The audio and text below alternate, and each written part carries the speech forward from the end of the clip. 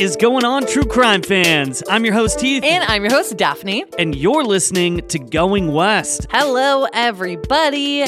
Thank you so much for tuning in to yet another episode of Going West. Yes. I know you found this episode. I did, but I wouldn't be surprised if somebody did suggest it because it is crazy. Well, I actually went back and checked our email and I saw that one person has recommended it, and it was Ashley who recommended it sometime last year. And I guess I just forgot to write this one down somehow. So I'm sorry, Ashley, but thank you for recommending it.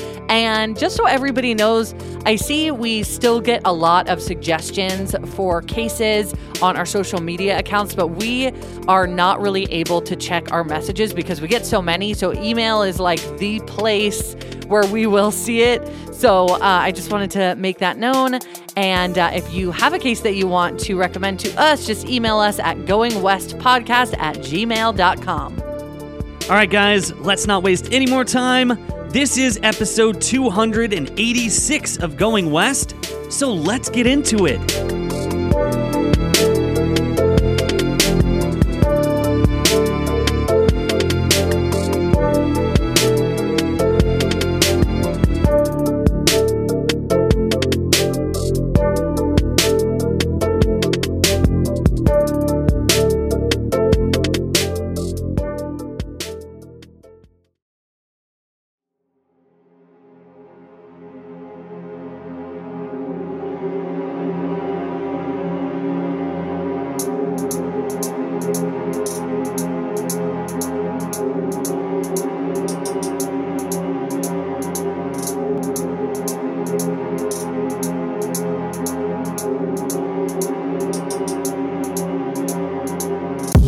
In 1981, a young couple and their daughter went missing after moving to Texas.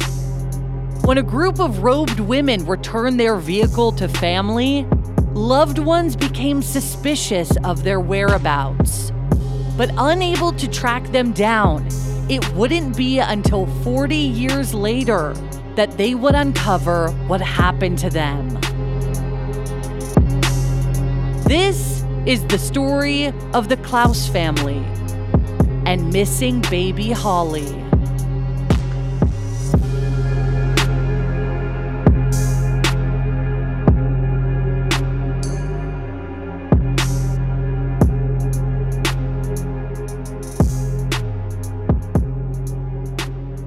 Harold Dean Klaus Jr., who his family called Jr., but he went by Dean mostly, so we're going to call him Dean, was born on June 7th, 1959 to parents Harold Dean Klaus Sr. and Donna Ruth Allen in Fayette County, Kentucky. He grew up alongside his brother Chris and his three sisters, Debbie, Cheryl, and Tess. Now, it appears that at a young age, Dean's father passed away at the age of 32, but his cause of death was not listed, so we're not sure exactly what happened, but of course, this left the family in a very difficult position. Eventually, the family moved further south to Lake Smyrna, Florida, which is located in central Florida, about 822 miles away from where they lived in Kentucky. In the mid-1970s, when Dean was in high school, his mother described her son as academically gifted and having a passion for taking care of people. But she also said that he had some pretty interesting friends, ones who she described as, quote, Jesus freaks. Her words, not mine. But in fact, she did grow slightly concerned when one afternoon at their Florida home, Dean was engaged in a conversation with two bearded men clad in flowing white robes in the kitchen talking about the gospel. His sister, Debbie Brooks, claimed that Dean was maybe a bit naive and sometimes made poor decisions. She described being irritated with him when he picked up a hitchhiker one day while driving home from school, which obviously made her very uncomfortable. But Dean was considered a free spirit and open to new experiences, and he had befriended these religious groups and even traveled with them in his teenage years. But his mother described that he always made his way back home eventually. And just like a lot of young people did in the 70s, Dean was no stranger to psychedelic drugs. And before we get too far ahead of ourselves, I think it would be a good idea to kind of clarify what Dean's mother, Donna, meant when she said Jesus freaks. So during the 1970s, religious movements and groups began to rise in popularity all over the United States. This was because secular and Christian media exposure was amped up at this time, creating basically this fringe movement of counterculture with self-proclaimed hippie pastors traveling the U.S. in search of new followers. And this was this was a very big movement. They were considered Jesus people or Jesus freaks at this time. It was pretty common back in this day for pastors to find disgruntled youths who were either runaways or drug addicts and convince them to join up in order to cleanse themselves. Between 1969 and 1977, more than 2,000 groups were identified in the Jesus movement, and in 1972, one of the largest gatherings of said groups took place in Dallas, Texas, in what was called Godstock, or the Christian Woodstock. I've never even heard of that, the Christian Woodstock. Yeah, it was just this big gathering, and there was a lot of different musicians. There were pro football stars that came and just spoke and listened to pastors. It was a huge event. Whoa. Yeah, so the real name of this event was actually called the 1972 Explo, which was sponsored by Campus Crusades for Christ, which describes themselves as a, quote, interdenominational Christian parachurch organization. So at this event, more than 85,000 high school and college students congregated at the Dallas Cotton Bowl to listen to preachers speak and watch live Christian rock bands perform, which interestingly enough, even Johnny Cash performed at this Explo. So it appears that Dean had been involved in one or more of these organizations in his teens, but here's the thing. Not all of these groups were the same. In fact, most of them were very different. Some groups prided themselves on abstinence being the only way to seek a relationship with God, and others grew long hair and beards, wore white robes, and smoked weed. And as we'll discuss, some appeared to be much more harmful than anyone could have imagined. And by the way, this is very relevant to the story. Yes, it is. So by the time the late 1970s rolled around, Dean was looking for something else entirely. Like, he was looking for love, and it didn't take him very long to find it. Because in 1978, one of Dean's sisters was dating a new boyfriend who happened to have a 15-year-old sister named Tina. And Dean, who was 18 at the time, fell head over heels in love. The pair really hit it off and found out that they had a lot in common. I mean, they both lost their fathers when they were young, and they had both moved to Florida from other states. Tina Gail Lynn was born on September 21st, 1963 in Oklahoma City, Oklahoma, to parents Leslie Roy Lynn and Shelby Jean Joan Rogers. Now, we couldn't find much about her family or her upbringing, but we were able to find that she had a brother named Les, who was dating Dean's sister, and eventually married her, actually, and had a sister named Sherry. When Tina met Dean, she was still in high school. Obviously, like I said, she's 15 years old. And Dean had just returned from a trip with a religious group and was now trying to build his career in carpentry. And he had actually made a name for himself in the New Smyrna area for his cabinet-making abilities, and it didn't take long for Dean and Tina to take their relationship to the next level. On June 25th, 1979, less than a year after meeting, the pair tied the knot at the Volusia County Courthouse and were extremely excited to start their lives together. Then, a year later, on January 24th, 1980, Tina gave birth to the couple's only child, a baby girl that they named Holly.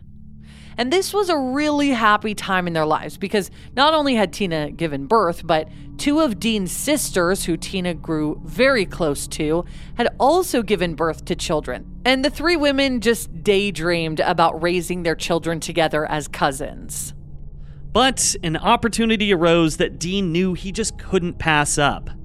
He had landed a very promising job with a prominent home builder named D.R. Horton in the Dallas-Fort Worth area, which meant that the couple would soon have to leave their families behind in Florida to embark on this new journey.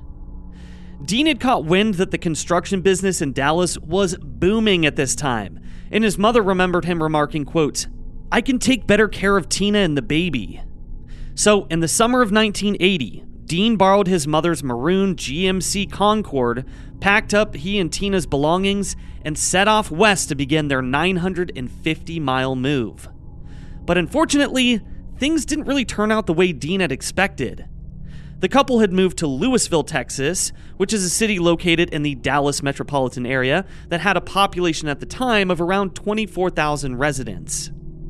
At first, the couple and the newborn baby Holly had moved in with Dean's cousin to save money for a place of their own, but work seemed to be pretty inconsistent for Dean, and the young couple basically struggled to make ends meet. But according to friends and family, Tina and Dean were extremely happy, and they didn't let a few bumps in the road shake their family. Tina would often send letters home updating her family on how she was doing, and in December of 1980, Tina sent a Christmas letter home with a photo of Holly, standing up on her own, stating that things were tough, but they were making it work. But then, for some unknown reason, the letters just ceased altogether. So understandably, Tina and Dean's families were confused as to why the couple had cut off contact with them. But they assumed that the young couple was just busy trying to make a life for themselves. However, when a few months passed without any contact at all, their families grew very concerned, and that concern was only highlighted when in the spring of 1981, Dean's mother Donna received a very mysterious phone call. A man who remained anonymous told Donna that he had found her maroon GMC, which is the car that Dean and Tina had borrowed, in Los Angeles, and he would return it to her in Florida for a fee of $1,000. So Donna remembered thinking that this was obviously extremely strange and wondered how the vehicle ended up there in the first place. But more importantly, she was concerned for the well-being of her son and his family. I mean, yeah, this would be so confusing just receiving a phone call like this out of the blue and someone's like, hey, I know where your car is and I'm going to drive it back to Florida, but then just didn't give them any information about where Dean and Tina were. Yeah, very bizarre. And then also, how did this person get her number? I don't know if there was, her information was in like the glove box or something like that, and they went inside and called her that way, if that's what she's thinking is happening. But either way, it's like, how'd you get my number? Why are you calling me? And why are you offering to drive my car to me? And oh yeah, where's my son? But as Heath just mentioned, the man didn't offer any information regarding Dean, Tina, or Holly, only saying that he would meet her at the Daytona Speedway parking lot at midnight a few days later to return the vehicle. So that's extremely sketchy. Why do you want to meet at the Daytona Speedway, and why do you want to meet at midnight? Yeah, just like so many red flags. But sure enough, a few days later, Donna's car pulled into the parking lot in Daytona. But unlike she had imagined, a trio of 3 barefoot women who looked like they were maybe in their 30s stepped out of the vehicle dressed in white robes, which is just a really eerie picture. Very creepy. The leader of the group, who introduced herself as Sister Susan, was the only one of the 3 who spoke during the exchange. And Donna expressed her concern for her family and just begged these robed women to give her any information that they could about the location of Dean, Tina, and Holly. But the women refused to give her answers and simply stated, quote, "He's joined our group and he's cutting off ties." Then the women vanished into the night. Donna later recalled, quote, "That was weird. We really got frightened and we started searching and searching. But it would be another 40 years until any information would come to light."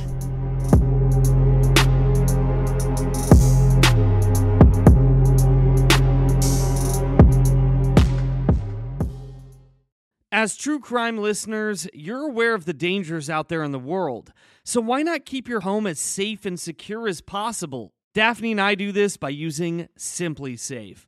For award-winning security and peace of mind wherever your summer plans take you. When we get ready for our summer trips this year, I will feel so much better about leaving the house knowing that Simply Safe has our back just freeing me from my constant anxieties. And also, something I love is that their system blankets your entire home in protection, from break-ins to fires to floods. And with indoor and outdoor cameras to choose from, you will feel safe any time of day or night. And Simply Safe is backed by 24/7 professional monitoring agents to help stop crimes in real time. Which is part of why they were named the best home security system of 2024. Simply Safe has given us and so many listeners real peace of mind, and we want you to have it too. Right now, get 20% off of any new Simply Safe system with Fast Protect monitoring at simplysafe.com/goingwest. There's no safe like Simply Safe. We know you guys love a good mystery, especially one with twists and turns. Am I right? This is why you guys are going to love June's Journey. Step into the role of June Parker while she tries to uncover the mystery of her sister's murder in the roaring 1920s. In this hidden object mystery game, put your detective skills to the test. While you're on this quest to uncover a scandalous hidden family secret, you can customize your very own luxurious estate island and let your imagination run wild. Daphne and I actually love to play this game together because you can chat with and play with or against other players by joining a detective club. You'll even get the chance to play in a detective league to put your skills to the test. It is truly so much fun. You guys are going to love it. So what do you think? Can you crack the case? Download June's Journey for free today on iOS and Android. Sometimes Daphne and I are doing research for Going West, and we subscribe to different newspapers from all around the country, and then we forget to unsubscribe. But that's exactly why we love Rocket Money. Rocket Money is a personal finance app that finds and cancels your unwanted subscriptions, monitors your spending, and helps lower your bills so that you can grow your savings. You'll be able to see all of your subscriptions in one place, and if you see something you don't like, Rocket Money can help you cancel it in just a few taps. It is seriously that easy. And that's why Rocket Money has over 5 million users and has saved a total of $500 million in canceled subscriptions, saving members up to $740 a year when using all of the app's features. Stop wasting money on things that you don't use. Cancel your unwanted subscriptions by going to rocketmoney.com/goingwest. That's rocketmoney.com/goingwest. rocketmoney.com/goingwest. I know all of you guys love listening to thrilling stories, so why not check out some thriller audiobooks on Audible? That is all I've been doing lately when I'm cooking, cleaning, or driving, because Audible includes an incredible selection of audiobooks across every genre. And they have thousands of podcasts from popular favorites like ours that you guys can listen to. As an Audible member, you can choose one title a month to keep from their entire catalog, including the latest bestsellers and new releases. And on top of that, new members can try Audible free for 30 days. With Audible, the time is now more than ever to embrace the breathtaking, sinister, and shocking tales that have enthralled you, especially with brand new exclusive thrillers from best-selling authors who are guaranteed to keep you gripped. And I am very much gripped in the audiobook that I'm listening to now on Audible of The Drowning Woman. It is so good. New members can try Audible free for 30 days.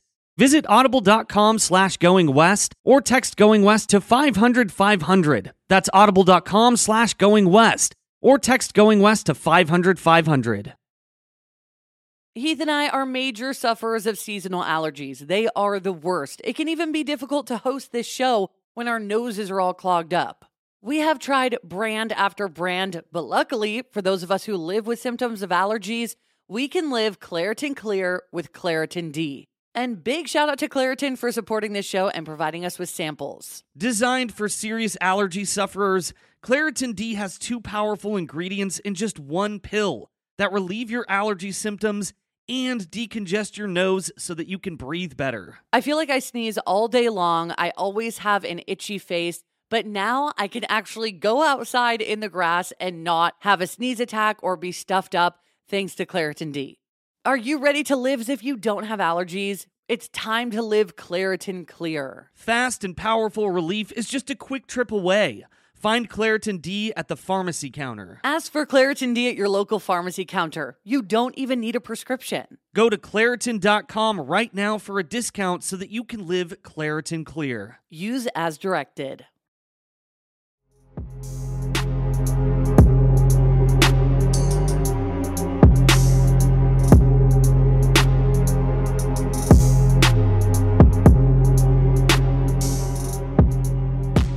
So, in 1981, both Dean and Tina's families tried to contact police and file a missing persons report following their disappearance.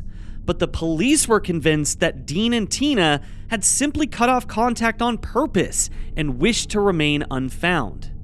Now, they believed this because Donna's car had been returned, but also because Dean had a history of following religious groups around. But the families still did their due diligence to find out what happened to their loved ones.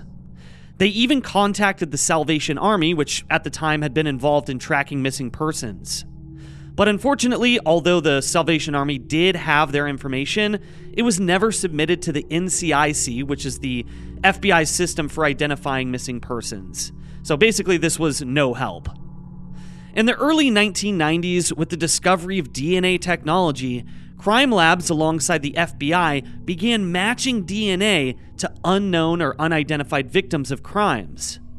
Then, in 2011, Harris County in Texas was awarded a grant to exhume the remains of unidentified victims in order to extract DNA and test it, just kind of hoping for a match and a chance to give these victims names. But the sad truth was that Harris County alone had more than 300 unidentified remains of victims in their backlog. Even more alarming was that there was more than 19,000 unidentified victims in the state of Texas. That is a lot. Yeah, that is a ton. And this was in 2011 as well. So there have definitely been more unidentified victims since then. So, although Harris County was working as quickly as possible to extract the DNA and find matches, it would be another 11 years until we would find out any clues as to what happened to the Klaus family.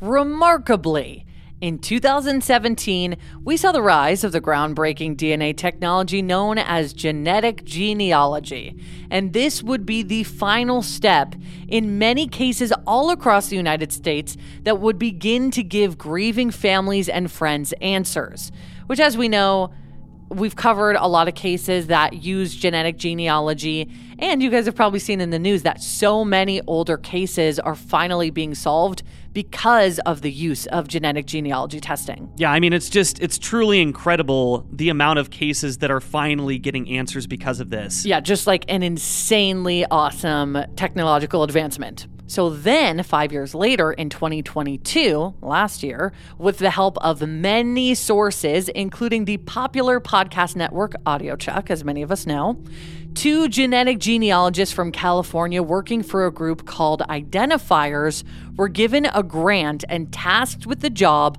of solving unidentified victims' cases in Harris County, Texas. Misty Gillis and Allison Peacock began to work on a case that involved the homicides of 2 victims. One that appeared to be a white woman between the ages of 15 to 25 who had reddish brown hair and stood about 5'4" with brown eyes, and a male between 16 to 30 years old with wavy brown hair, standing about 5'9" with, quote, prominent eyebrows. The victims had both been murdered and were found near Wallaceville Road on January 12th, 1981 in a patch of boggy, wooded area just north of Houston, Texas, by a man walking his dog. So just take that information as it is right now. Like, this is a situation where 40 years after they were found, they are finally trying to find a match. That's 40 years that somebody has to wait to learn who these people are, right? Well, back to the discovery really quick. The man who was with his dog was alerted to the remains when his dog had wandered off and brought back a decomposing human arm. The bodies had laid in that wooded area for at least 1 to 2 weeks before being discovered, which is obviously not very long, but long enough for significant decomposition to set in. But investigators were still able to draw up composite sketches of both faces. The bodies had been found just feet from each other, and it appeared that the young woman had been strangled, and the male had been bound and gagged and then beaten to death. Police also noted that they believed the female victim had been attacked first and that the male victim had tried to defend her but was ultimately killed. Thus, investigators coined the victims the Romeo and Juliet case. The female victim had been wearing a pair of green gym shorts, and the only item left at the crime scene was a bloody towel. Now, these two particular victims had been among the unidentified group of people whose bodies had been exhumed in 2011 to collect DNA. So, Misty Gillis and Allison Peacock went to work to find out exactly who these two unfortunate young victims were. And it didn't take long for Misty to trace DNA through GEDmatch, a genealogy site that basically allows users to upload their genetic information to law enforcement, back to a family who had roots in Kentucky with the surname Klaus. Now, it took a little more digging, but she was able to finally trace the Klaus family to Florida, and within a few days, she was able to obtain the phone number of a woman named Debbie Brooks, who was formerly known as Debbie Klaus, Dean's sister. In total, it took 10 days to identify the remains of a man who had been missing for decades. One afternoon, Misty dialed the number that she had just found, hoping that the person on the other line might have more information. She asked, quote, "Do you happen to have a missing relative?" To which Debbie replied, "Yes, I do. My brother Dean." Misty then went on to explain that she believed that she had found her brother, and sadly broke the news that he was deceased and had been found way back in January of 1981. I can't imagine how frustrating that would have been to know that you could have technically had answers to what happened to your missing loved one that long ago. Like 40 years is a massive hunk of time. Oh, absolutely. And the really sad part about this is that the family basically thought that the police were right, that Dean and Tina had just taken off, joined a religious group, and were traveling around the country for decades, just, not having any contact with them. So after informing Debbie that Dean had been found, then Misty explained that there had also been an unidentified woman next to Dean's body, to which Debbie responded, "That's Tina, his wife." Even more strange is that Dean and Tina's remains were discovered 250 miles away from where they had last been living at that time in 1981. But then, Debbie asked a question that gave Misty pause and severely confused her. She asked, "But where's the baby?" When information that Dean and Tina had been murdered was relayed to investigators in Harris County, Texas, 2 new questions surfaced. One, who had even killed this promising set of young parents? And 2, like Heath said, where was baby Holly? Well, at first, police surmised that maybe predators had potentially dragged off her remains and consumed her, like, predators, not people, like animals. But then they kind of thought that maybe they were dealing with another type of predator, one that had possibly abducted baby Holly after brutally killing her parents.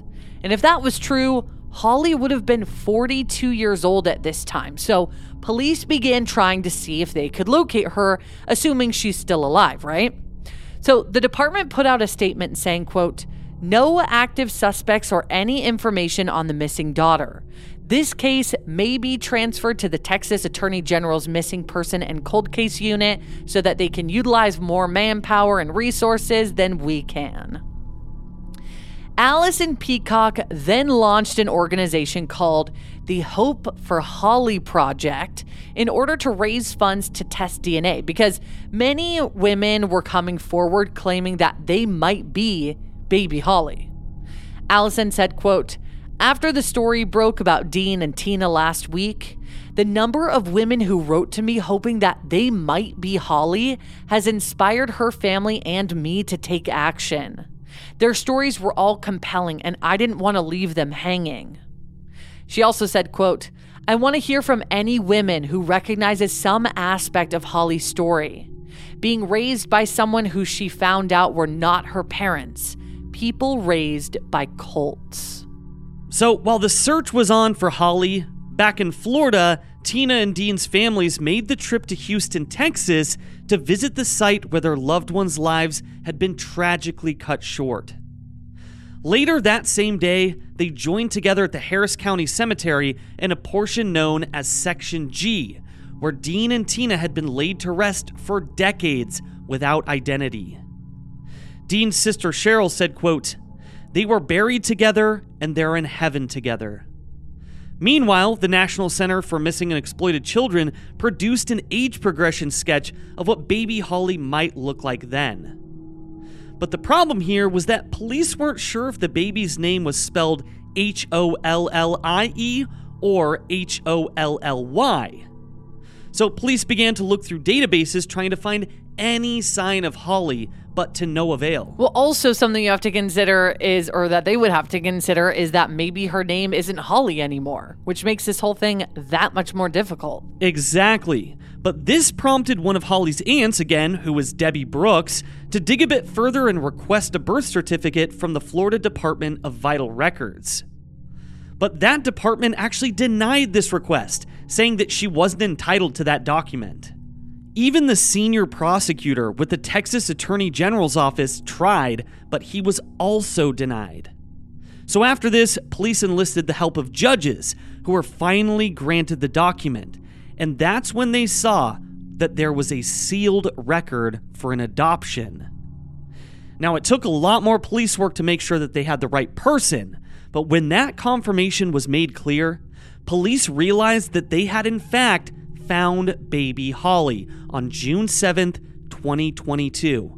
Although now, she was 42 years old living in Oklahoma with her husband of 20 years, her 5 children, and her 2 grandchildren. Which is just such a crazy discovery also to realize that there is a record for an adoption. Like if only this was discovered so many years earlier, considering this document exists, you know what I mean? Yeah. Just insane. Obviously, though, here she is. She's alive. She's seemingly well. She's married. She's got kids, grandkids. But let's see what happened to her. So Debbie called her mother, Donna, to let her know that they had found Holly. But before she could get the words out, Donna responded, quote, please, Debbie, I can't. No bad news, honey. I just can't. No more, no more. But little did she know that this time, the news was actually very positive. Donna later stated, quote, I was overwhelmed. I was crying for joy because we've all been praying that we would find her and that she would be okay, and that she had had a family that took care of her and raised her proper. We were very glad for that. So, what actually happened? Well, as far as Dean and Tina's deaths go, the answers are still unclear, and it's still an ongoing investigation, unfortunately. But specifically speaking about Holly, the circumstances of her life are actually very strange. So records show that she had been taken after her parents were murdered and placed on the front steps of a church in Arizona by 2 barefoot women wearing white robes. The women never explained why they left baby Holly there or who they even were. They just left her. They did, however, state, quote, the beliefs of their religion included the separation of male and female members, practicing vegetarian habits, and not using or wearing leather goods. So yeah, kind of weird. I mean, all they said was that this is like the organization they're a part of. And that was basically that. Like, it just kind of seems like a really bizarre thing to say. But they had also mentioned that they left another baby at a laundromat around the same time. After Holly was left on these church steps, a couple from the church in Arizona quickly adopted her before relocating to Oklahoma at some point. But police stated that they don't believe the family who adopted Holly were suspects in Dean and Tina's murder case at all, because it seems like it was potentially connected to these robed people, which I think we're all assuming anyway, knowing that these are the people that Donna saw when they returned her car. Yeah, and I think, like, part of this group's goal was essentially to separate man and woman, and that celibacy. Like, I think the fact that Dean and Tina had a child was interfering with them being in this group in some way. So, I mean, they had obviously done it with another baby. They left a separate baby at a laundromat somewhere in a different state. So it's like, it just seemed like this is what they were doing. Which is super messed up. It is. But for the first time in Holly's life, she was able to find out exactly who she was and reconnect with family that hoped that she was still alive for 40 years. Tina's sister Sherry said, quote, "After finally being able to reunite with Holly, I dreamed about her and my sister Tina last night. In my dream, Tina was laying on the floor, rolling around and laughing and playing with Holly like I saw them do many times before when they lived with me prior to moving to Texas. I believe Tina's finally resting in peace, knowing that Holly is reunited with her family. I personally am so relieved to know that Holly is alive and well and was well cared for, but also torn up by it all. That baby was her life." Even more incredible, though, was that Holly was found on what would have been Dean's 63rd birthday. Donna said, quote, "She looks a lot like her mother, got her mother's soft voice. She's got her mother's voice to a T." Tina's brother Les stated, quote, "The juxtaposition of that call with Holly's sudden discovery just popped into my head. To go from hoping to find her to suddenly meeting her less than 8 months later, how miraculous is that?" So although this appeared to be a happy ending to a very tragic story, Holly's family and police were still left with so many unanswered questions, and justice has yet to be served.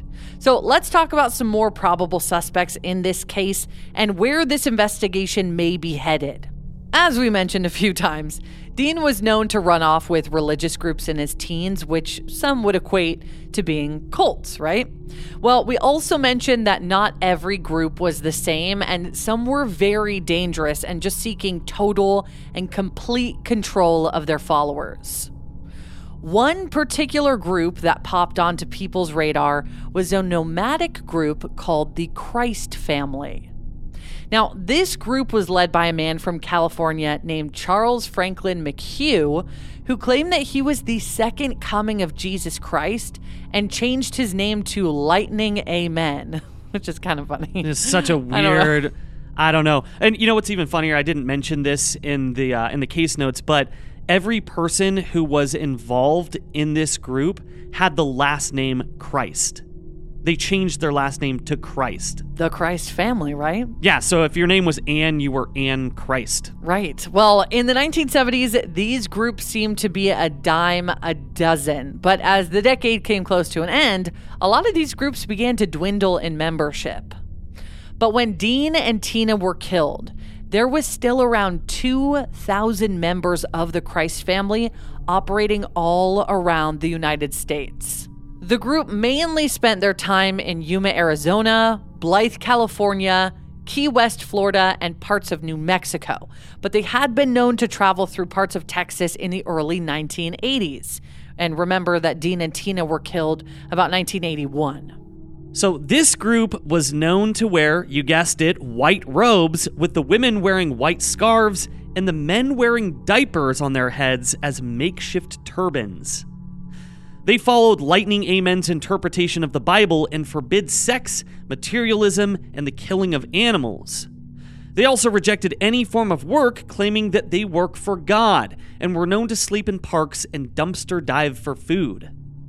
Lightning Amen, again whose real name was Charles McHugh, appeared to originally be a painting contractor from San Diego, and developed a significant following after he claimed to be a carpenter and went on a 40-day fast in the Mojave Desert.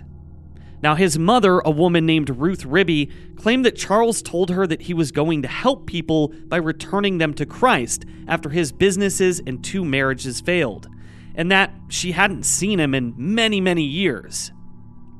The group were always barefoot and carried around camping bedrolls in olive green army blankets because, again, they mainly slept outside. They also believed that marijuana is a God-given herb. Agreed. So, yeah, I mean, can't blame them there. So now you're probably thinking, well, that doesn't seem very dangerous or threatening. But not everything is as it appears to be on the outside. So let's get into why many people believe that this group was responsible for the murders of Dean and Tina and possibly many more.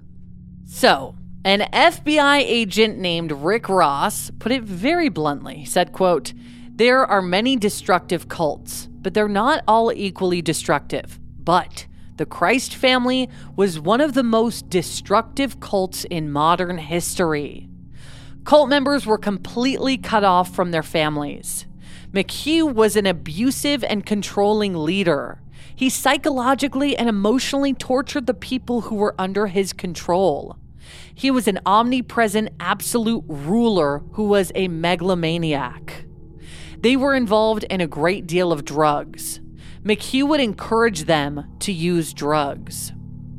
Ross went on to say, quote, "Amen was all, Lightning Amen, aka McHugh, was known for twisting the meaning of individual scripture, individual verses in order to manipulate and control his followers.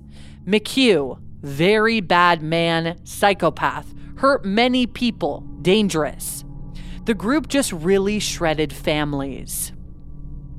Charles was known as a narcissist who was hungry for power and abused many of his followers, which I think can be said about all cult leaders. Now, according to one cult survivor, not from the Christ family, but just from a different cult, his name is Joseph Simmert, and he actually now teaches classes on deprogramming from cults, said, quote, "The leader micromanaged the whole thing. He was narcissistic in his way of interpreting the Bible, combining back to the Earth movement with the Bible."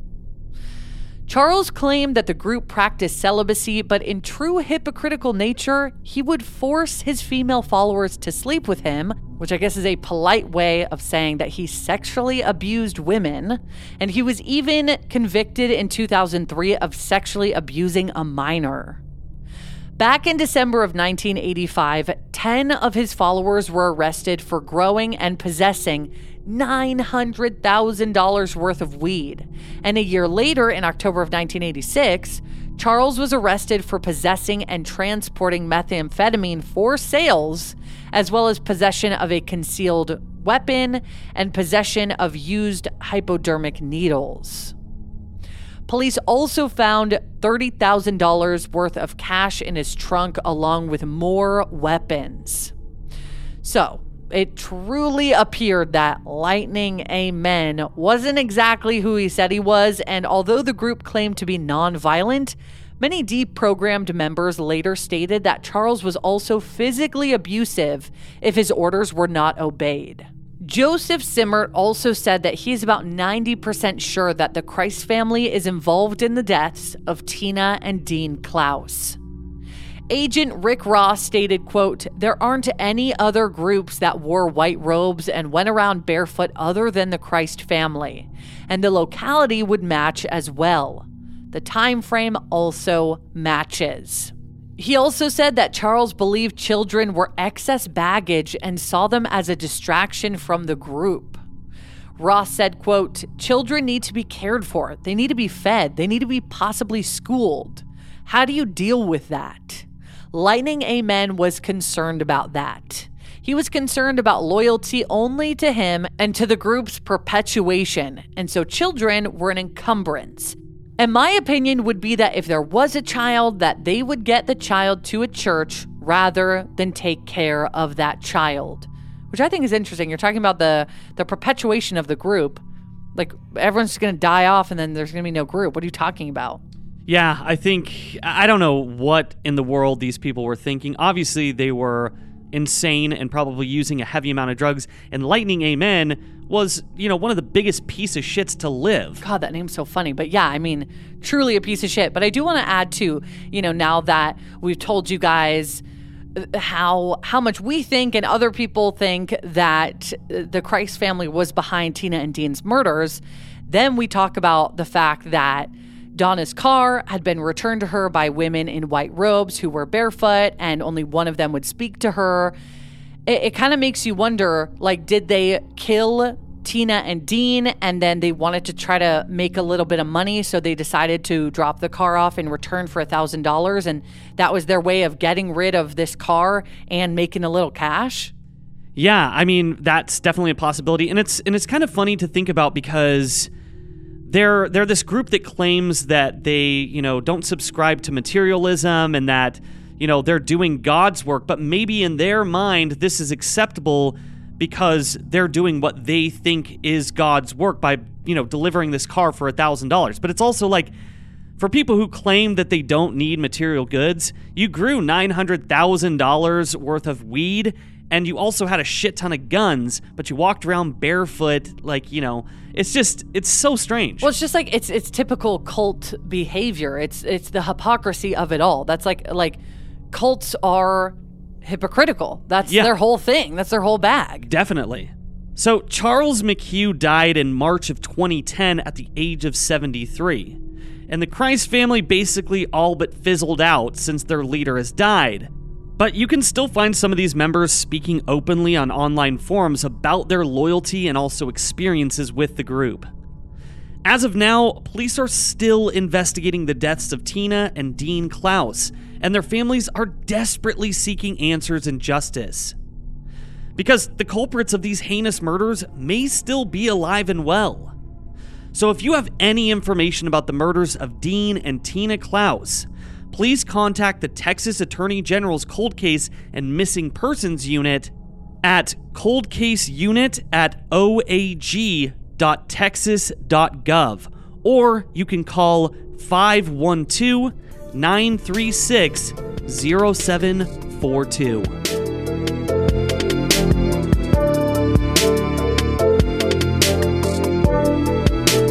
Thank you so much, everybody, for listening to this episode of Going West. Yes, thank you guys so much for listening to this episode, and on Tuesday, we'll have an all-new case for you guys to dive into. What a crazy story from start to finish, and just, it's so amazing that Holly is alive, but terrible that she couldn't be raised by her parents who loved her so much and possibly just got mixed up in the wrong situation.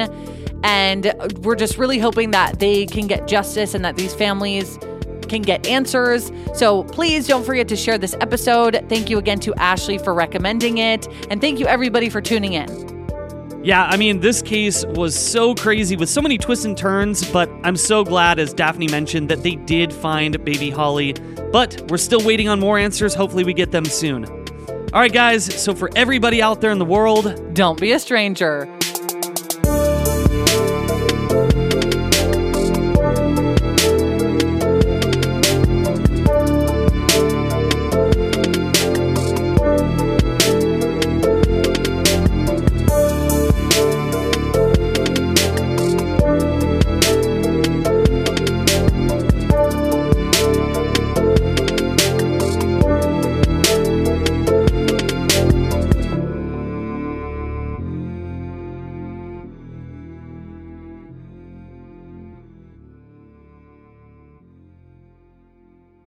This is the story of the one.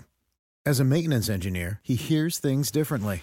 To the untrained ear, everything on his shop floor might sound fine, but he can hear gears grinding or a belt slipping. So he steps in to fix the problem at hand before it gets out of hand. And he knows Grainger's got the right product he needs to get the job done, which is music to his ears. Call, click Grainger.com, or just stop by. Grainger, for the ones who get it done.